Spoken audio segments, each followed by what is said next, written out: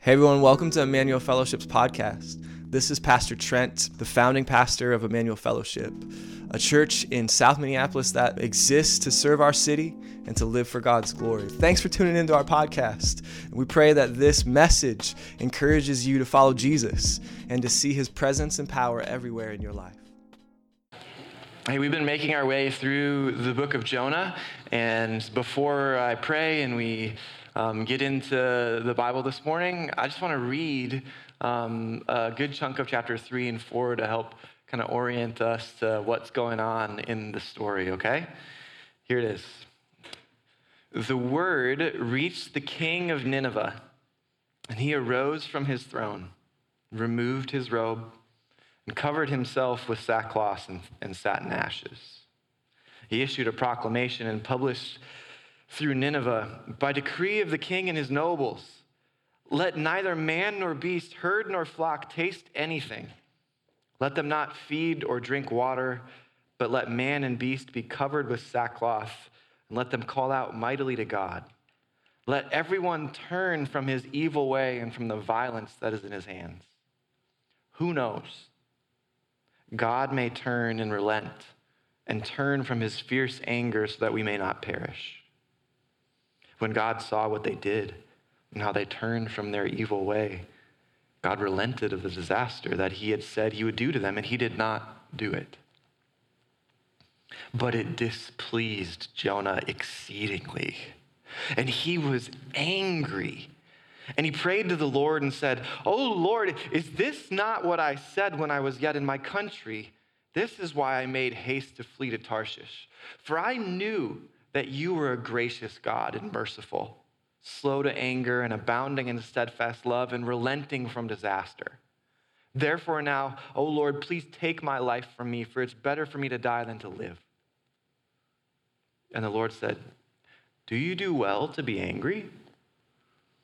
Jonah went out of the city and sat to the east of the city and made a booth for himself there, and he sat in the shade until he should see what would become of the city. Now the Lord God appointed a plant and made it come up over Jonah, that it might be a shade over his head to save him from his discomfort. So Jonah was exceedingly glad because of the plant. And when dawn came up the next day, God appointed a worm that attacked the plant so that it withered. And when the sun rose, God appointed a scorching east wind, and the sun beat down on the head of Jonah so that he was faint. And he asked that he might die and said, "It's better for me to die than to live." But God said to Jonah, "Do you do well to be angry for the plant?" And he said, "Yes, I do well to be angry enough to die." And the Lord said, "You pity the plant, for which you did not labor, nor did you make it grow, which came into being in a night and perished in a night.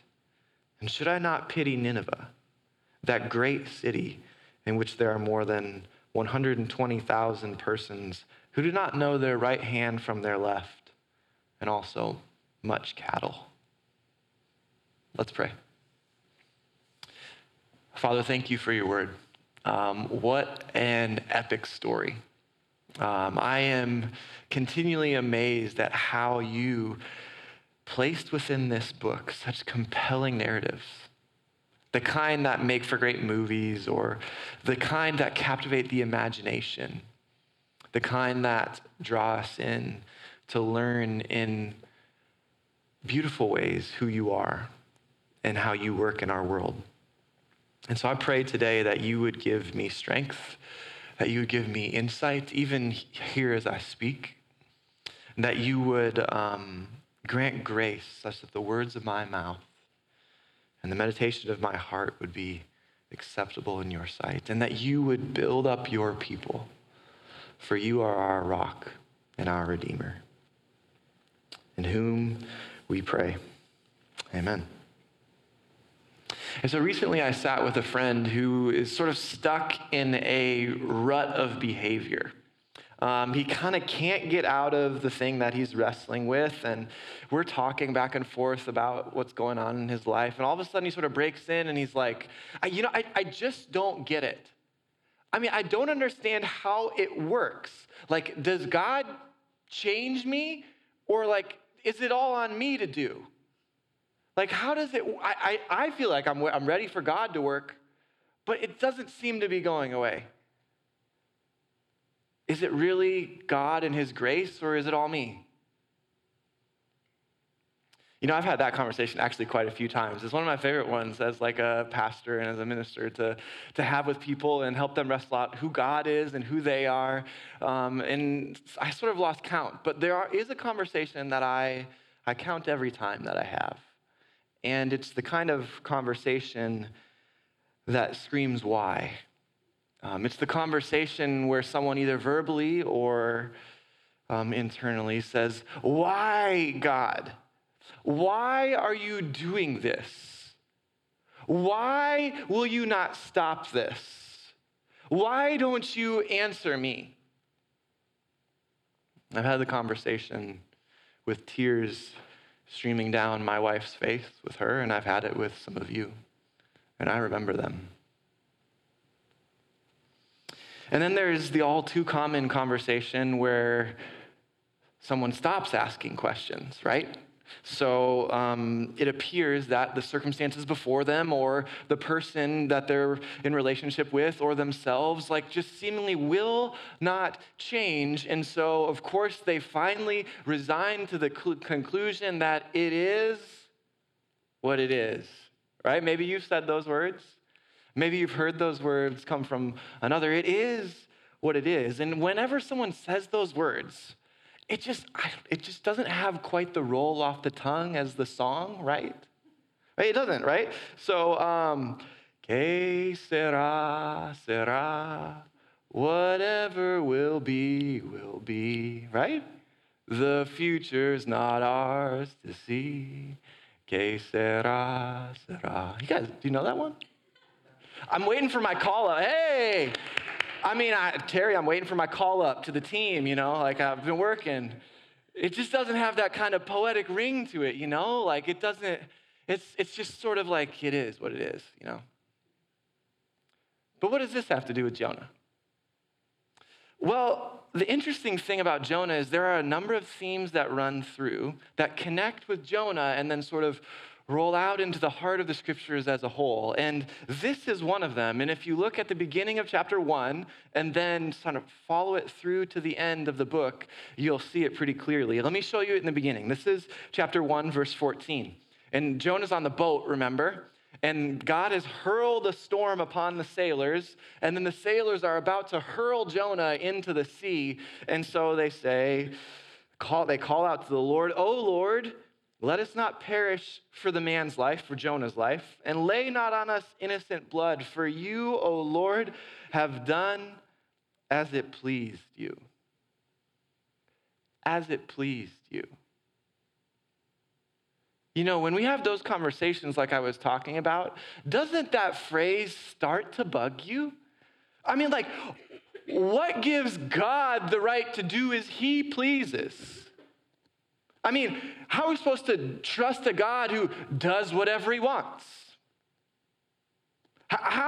Isn't there something that we can appeal to? Is there like a court of appeals for God? Or is there like Jesus on trial?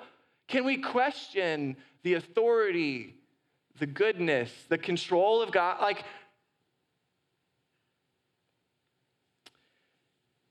The tension that we feel in those moments is a tension that Jonah felt as well. It is a tension that leads us to ask a question that a lot of people have asked. And it's a question that only resolves as we press in deeper into Scripture, not as we sort of pick a piece here and there and sort of resign ourselves to skepticism. It resolves as we press in and actually ask the question, does God change? Does God change? So let's take a closer look at Jonah 3 and 4 this morning and wrestle with that question. And I'm convinced that this chapter and a half or so sheds light on one of the biggest questions that we could ask in our human existence, one that's asked consistently by committed Christians. if you're here this morning and you've asked it, and one that's asked by those continuing as skeptics of the faith. And wherever you find yourself on that spectrum, you're welcome here to engage in this word. And I believe the Lord has a word for you this morning. So let's pick it up in verse 6 where I read. The word reached the king of Nineveh. The word, of course, is Jonah's charge and the great sermon that he's been preaching around Nineveh. God sent him to Nineveh, and he sort of rolls up and starts talking in town squares and proclaiming, in 40 days, this will be overthrown. Disaster is coming. And so finally, the word sort of reaches all the way up to the king of Nineveh. And listen, you got to realize the oddity of this. Like, this is not the age of like social uprising and like Twitter and media creating this massive crowd effect with pressure upon governments. Not happening. Top down is the way things went then. And here we have a movement bottom up, all the way to the king of Nineveh, who then from his high seat goes low. He arises from his throne, removes his robe, covers himself in sackcloth and ashes, and then he issues a proclamation to intensify it. He publishes throughout the city saying, by the decree of the king and his nobles, the word actually means his great ones. Greatness is one of the themes throughout this book. The word here for nobles is repeated constantly in the book. Greatness is what Jonah is interested in. And then he says, let neither man nor beast, herd nor flock taste anything. Let them not feed or drink water, but let man and beast be covered with sackcloth, and let them call out mightily to God. Let everyone turn from his evil way and from the violence in his hands, because Nineveh was a violent place. Probably there, but especially in the way they related to other people surrounding them. They were conquering and they were merciless. They were brutal. And the king knows it. Turn from your evil and violent ways. Call out mightily to God, because who knows? Who knows? God may turn and relent and turn from his fierce anger so that we may not perish. Who knows is a pointer to earlier in the passage. And this is one of the things that I shared with you last week. If you look at verse 4, where Jonah comes and he preaches his message saying, in 40 days, Nineveh will be overthrown. That word overthrown is a key word in these couple chapters. Overthrown here is the Hebrew word hapak. It's the word that for the Ninevites means one thing: annihilation, complete undoing, overturning and destruction. That's all they can conceive of it to mean. You will be undone and overthrown. That's why he says, who knows? I mean, maybe God will stop if we cry out. But Jonah actually knows. Jonah knows, of course, because he's written it here, but Hebrew is his language, and that word has a double meaning. Because not only can it mean to overthrow and overturn, it can mean to turn around. And to Jonah's great surprise, the entirety of Nineveh turns around. Turning from their evil way, forsaking their patterns of destruction, and crying out mightily with devotion and with humility to the living God. He is blown away. And as we'll see, he's angry. That's a key word. And here's another one. Let everyone turn from his evil way and from the violence in his hands. And God may turn and relent and turn from his fierce anger. Repeated, I think 5 times in the span of a few verses here is this word to turn, which maybe in your Bible is repent or is to change. It is a word that means just that. It means to turn around. It means to change your pattern of behavior. It means to correct and go another way. And the Ninevites turn and repent. But there's a third word here. And if you look carefully, you'll see it repeated even in the English language. It's relent. Relent. God may turn and relent and turn. And then, of course, God sees their turning and he chooses to relent from the disaster that he said he would do. Relent is the word nacham, I think is how you say it. It's the best I can pronounce Hebrew. But he says, in this moment, nacham, relent, and it also has a variety of meanings. Jonah is this sort of brilliant writer playing off words and trying to make a point. And relent is a fitting one, right? Because what God is doing here is, of course, he is not bringing the disaster that he has said he would do. But what you see here is they're hoping, the Ninevites are hoping that God would have compassion on them. That God would be warmed in heart and would show them mercy. That's their hope. And that's actually one of the meanings of this word. So if you read this and you think, relent, what does he mean? Well, if we turn and then God turns from what he's said he will do, then maybe he will have compassion on us rather than pour out disaster upon us. Compassion is a good use of the word here. But there's another. A few weeks ago, Laura and I, my wife, and I watched this movie called About Time. It's actually a pretty good show, and there's a scene near the end of the movie where the husband is helping the wife try on clothes because she's got this big event that she's about to go to. And listen, if that's all you know about the movie, About Time might be sort of like a fitting name from the guy's perspective.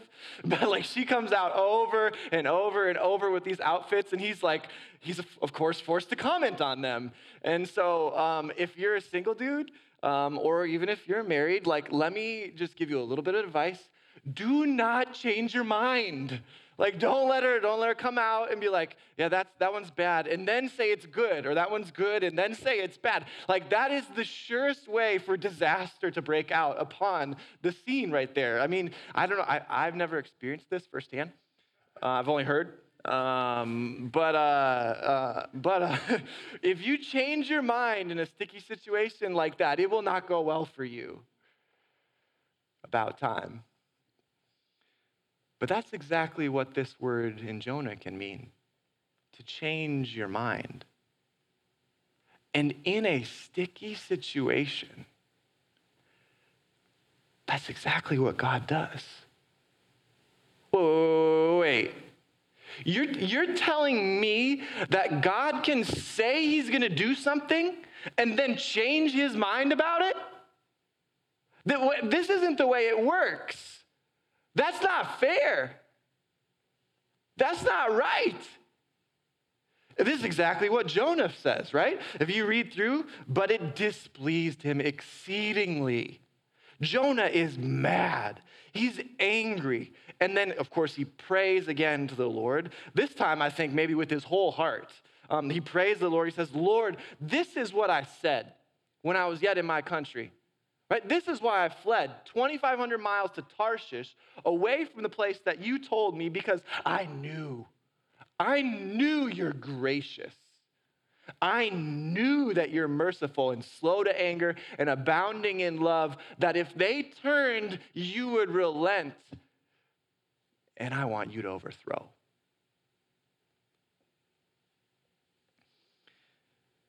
Therefore, let me die, he says. And God says, do you do well to be angry? Now listen, just a moment about anger, right? If you never feel any anger, you are not fully alive. You are not fully human. There is something about anger that is human. Jesus felt anger when he lived and walked the earth. There is something healthy about expressing anger. Now listen, if you only feel anger or consistently feel anger all the time, you are not fully in control. All right? And I wish I had time to go and talk more about emotions, right? But listen, anger is fitting. Jonah is upset. And it's going to be productive in the end, okay? What Jonah says in his fish prayer, salvation belongs to the Lord, is now nowhere to be found. His heart is on his sleeve, and here he is, angry with God, showing the emotional maturity or immaturity of the average millennial, right? We don't know about Gen Z yet, but for the millennials, right? Emotional maturity is kind of, we're working on it. But here's Jonah, a man of our own time, and he's helping us see something breathtaking about God. Because both senses of the word nacham are at play. That God has compassion and that he changes his mind. This is the astounding truth of Jonah that echoes throughout the rest of the pages of Scripture, that God is unchanging, but he changes his mind. God is unchanging, but he changes his mind. The character of God is unchanging. His love and his compassion, his power and his control, his purity and holiness, his goodness and grace, those things are all unchanging, right? Even if you look at his sovereignty, a word that, of course, means his supreme rule, his authority and control over everything. You see it all over the book of Jonah, right? He's the one who appoints the storm to take over the boat. He's the one who calms the storm after they throw Jonah into the water. And then he's the one who says, hey, fish, go and eat that guy. And then he's the one, of course, who says, spit that guy out onto dry land. God is the one who appoints the plant to grow. God is the one who says, worm, will you eat it? God is the one who sends the wind upon Jonah. God is in control all the way through the entirety of the book of Jonah. He's unchanging in his sovereignty, but he changes his mind. The biblical record shows a clear picture of a God who, when met with the prayers, the pursuit, the repentance of his people, when God's people sincerely repent, God in his compassion relents. He changes his mind. What you see here is not a picture of a distant, fatalistic, autocratic God, but a dynamic, present, compassionate Lord. Pastor Leonce Crump says it better than I ever could. He says, God is unchanging. God's character is unchanging. God's nature is unchanging. His mind is not unchangeable. He has always promised to relent when met with repentance, which is consistent with his unchanging character. When God is fully omniscient, he knows all. God is fully consistent, he only does good. God is fully sovereign, he's the supreme ruler in control of all. But God changes his mind about how time will unfold when met with the prayers in pursuit of his people. Now listen, this is not an answer to all of the pain and all of the suffering in our world, but it is a very crucial piece to understand about how God works. And it is the story of our church thus far.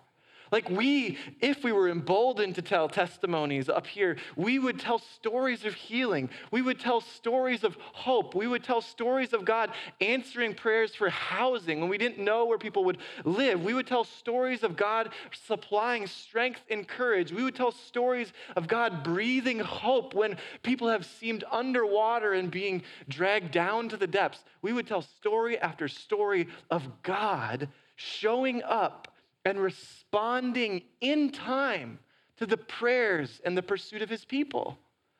God has been at work among us, church. We can celebrate that God is unchanging, but he changes his mind.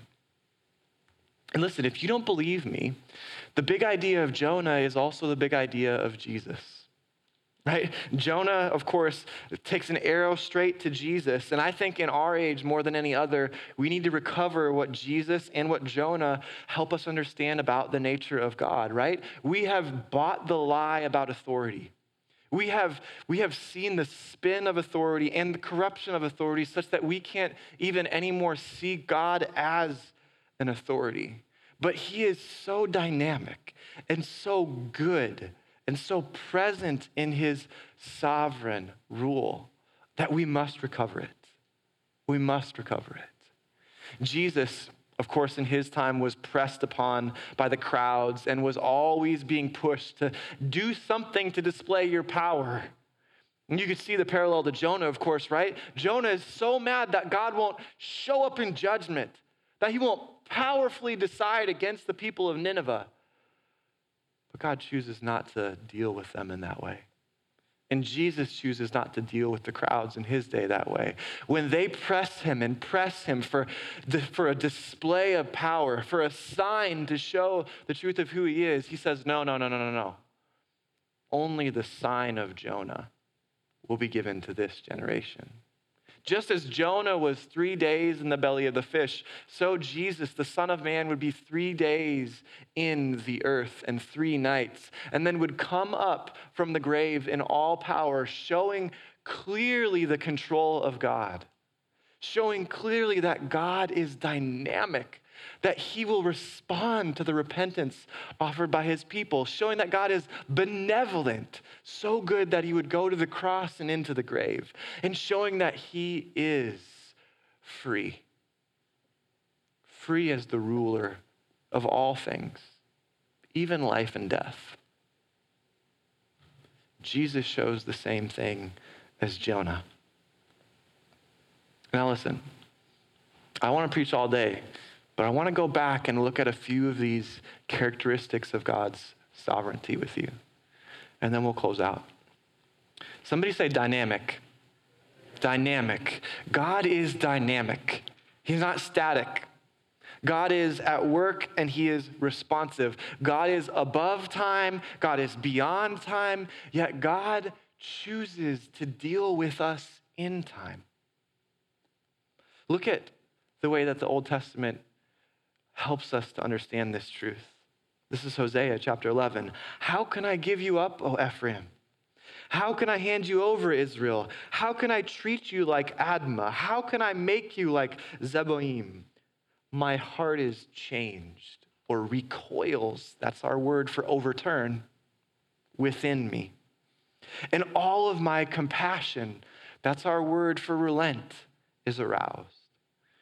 I will not carry out my fierce anger, nor will I turn and devastate Ephraim, for I am God and not man. The Holy One among you, I will not come in wrath. Or look about Jeremiah, if you want to be crystal clear. This is Jeremiah 18. If at any time I declare concerning a nation or a kingdom that I will pluck up and break down and destroy it, and if that nation concerning which I have spoken turns from its evil, I will relent of the disaster that I intended to do it. And if at any time I declare among a nation or a kingdom that I will build it and I will plant it, and if it does evil in my sight and does not listen to my voice, then I will relent of the good that I have chosen to do to it. Or Ezekiel 18. For I take no pleasure in the death of anyone, says the sovereign Lord. Repent, same word to turn, and live. Or Micah 7, who is God like you? Pardoning iniquity, passing over transgression for the remnant of his inheritance. He does not retain his anger forever. Because, why? He delights in love, in steadfast love. Friends, because God in his sovereignty is dynamic, we must not be fatalistic. We must not pretend that high belief in God's sovereignty means we say it is what it is. When God has shown throughout history and even in our own story that he loves to respond to us, we must not say whatever will be, will be. When God, warmed by compassion, moves to deliver, moves to heal, moves to free, even to pardon. God is a God who responds to his people. Not only does Jonah show us that God is dynamic in his sovereignty, Jonah shows us that the Lord is present as well. Somebody say present. Present. God is present in his sovereignty. Presence is, of course, one of the themes in the book of Jonah. Jonah seeks to flee, to run away from the presence of the Lord, but he can't, right? He runs all the way geographically across the sea. He even goes down to the depths of the sea, and he can't get past God. It's like, I just want to close him out. I want to box him away, and I can't get beyond the presence of the Lord. God shows up to him in the belly of the fish. God shows up to him again on the shore. God shows up to him in Jerusalem. God shows up to him in Nineveh. God is available to Jonah. He's present. The one who controls everything, who can say, plant, would you come up overnight? Worm, would you attack and destroy that plant? Is willing to have a conversation with Jonah. Is willing to deal with you and with me. I want to show you a Venn diagram from a master theologian. This guy's name is John Frame. And in talking about the lordship or the sovereignty of Jesus, he speaks of control, authority, and presence woven together as central to seeing God as the Lord. And where you have only control and authority but no presence, you have what? A distant ruler, a landlord not there. Where you have control and presence, but no authority, you have this puppeteer who has no right to be doing what he's doing, but is doing it anyway, controlling and clamping down upon you. And where you have presence and authority, but no control, you have a God without power to change anything, a lame duck. But authority, presence, control, woven together, make up the very powerful, sovereign God of the Scriptures. And the present, friends, is the place of freedom. If you think about it in your own life, whenever your mind goes to the future, you realize you can't actually change the future. It's still there, unless you enter back into the presence and do some things to sort of work towards there. Or if your mind goes into the past and cycles over and over, you can't quite change it, can you? No matter how you spin it or how you work it, there's no freedom of choice there. But in the present, you can choose. And God, entering into the very present of our lives, operates with a kind of freedom to do what he pleases. A kind of freedom to change things. Now, he is not like the Ninevites who turned from their evil ways. God is very different. He is not inconsistent like us, but consistent in his character and compassion. So if in the present he changes his mind, it's a matter of consistency, not inconsistency. It's a matter of freedom and choice, not compulsion. God is free to work and move. But if we're honest, our desire for freedom is very big. There is perhaps no greater desire that marks our culture than to be free. We long so much for freedom that we do anything we can to guard it. In fact, we want everyone to be free. I mean, except so long as their freedom doesn't sort of infringe upon our freedom. Then we don't want them to be free. But like when someone else's freedom starts to press in upon our freedom, then you want to know what happens? We begin to sort of separate our spheres of freedom. And perhaps the polarization in our own society at present is because we long for freedom so intensely that we will create a community in which our own definitions of freedom are intact and they don't ever conflict so that we can be free. Sort of. But if our greatest value is freedom in our own spheres, I mean, doesn't it seem fitting that maybe we should let God be free in his sphere? I mean, that would be like Minnesota nice at least, right? But God, his sphere is what? Every corner of creation, in every facet of existence. And it does infringe upon ours, only so far as to help us see the way to true freedom rather than our own notions of freedom, to true life in the fullest rather than our own versions of reality. Listen, because the sovereign God is present, not distant, we, friends, cannot be apathetic towards him. And if you're here this morning and one of the constant struggles for you is you feel apathy in relationship with God, let me encourage you that you are so not beyond his presence.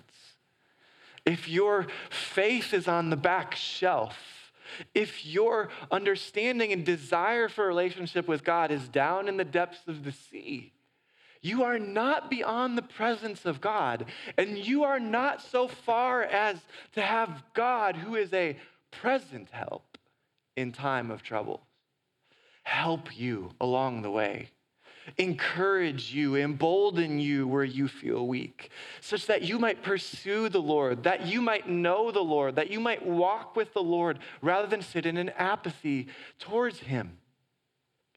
God is present, and he's inviting you here and now to seek him, to walk with him. But God's not merely dynamic and present. He is benevolent. He's good, not capricious, not autocratic, not selfish. I mean, creation itself is a testament to the sort of overflowing and giving nature of God. Everything that we see is spilled out from his creative mind and will. God is good. And if you and I were to operate in a world and do all that we please, I mean, we probably would make pretty poor friends, kind of bad spouses, and don't even get me started about parenting. Like, if we only did what parenting exists to help you learn how to not do what you please all the time, right? Like, there is a sacrifice there that you must embrace. We cannot always do as we please.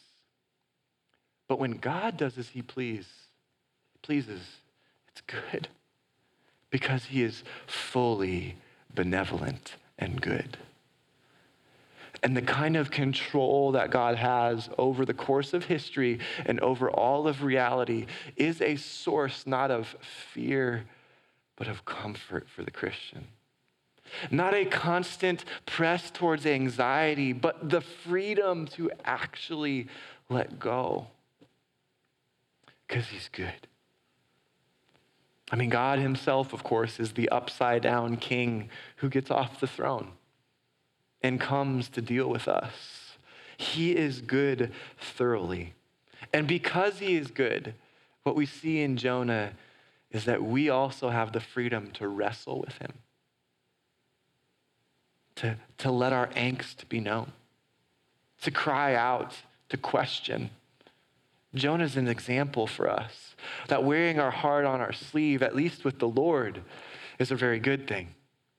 That he's willing to meet us in those places. But not only can we wrestle with God because of his great benevolence, but we can return to God because of his goodness. That we can, like the people of Nineveh, always come back. That we can cry out. That we can amend our ways. However evil or however selfish they may be, we can turn to him and we can trust that the living God meets our sincere repentance with compassion. He will relent. God is dynamic. He is present. He is benevolent in his sovereignty. He's not stoic. He's not static. He loves us, and he deals in time with us. May that picture of God carry you forward this week.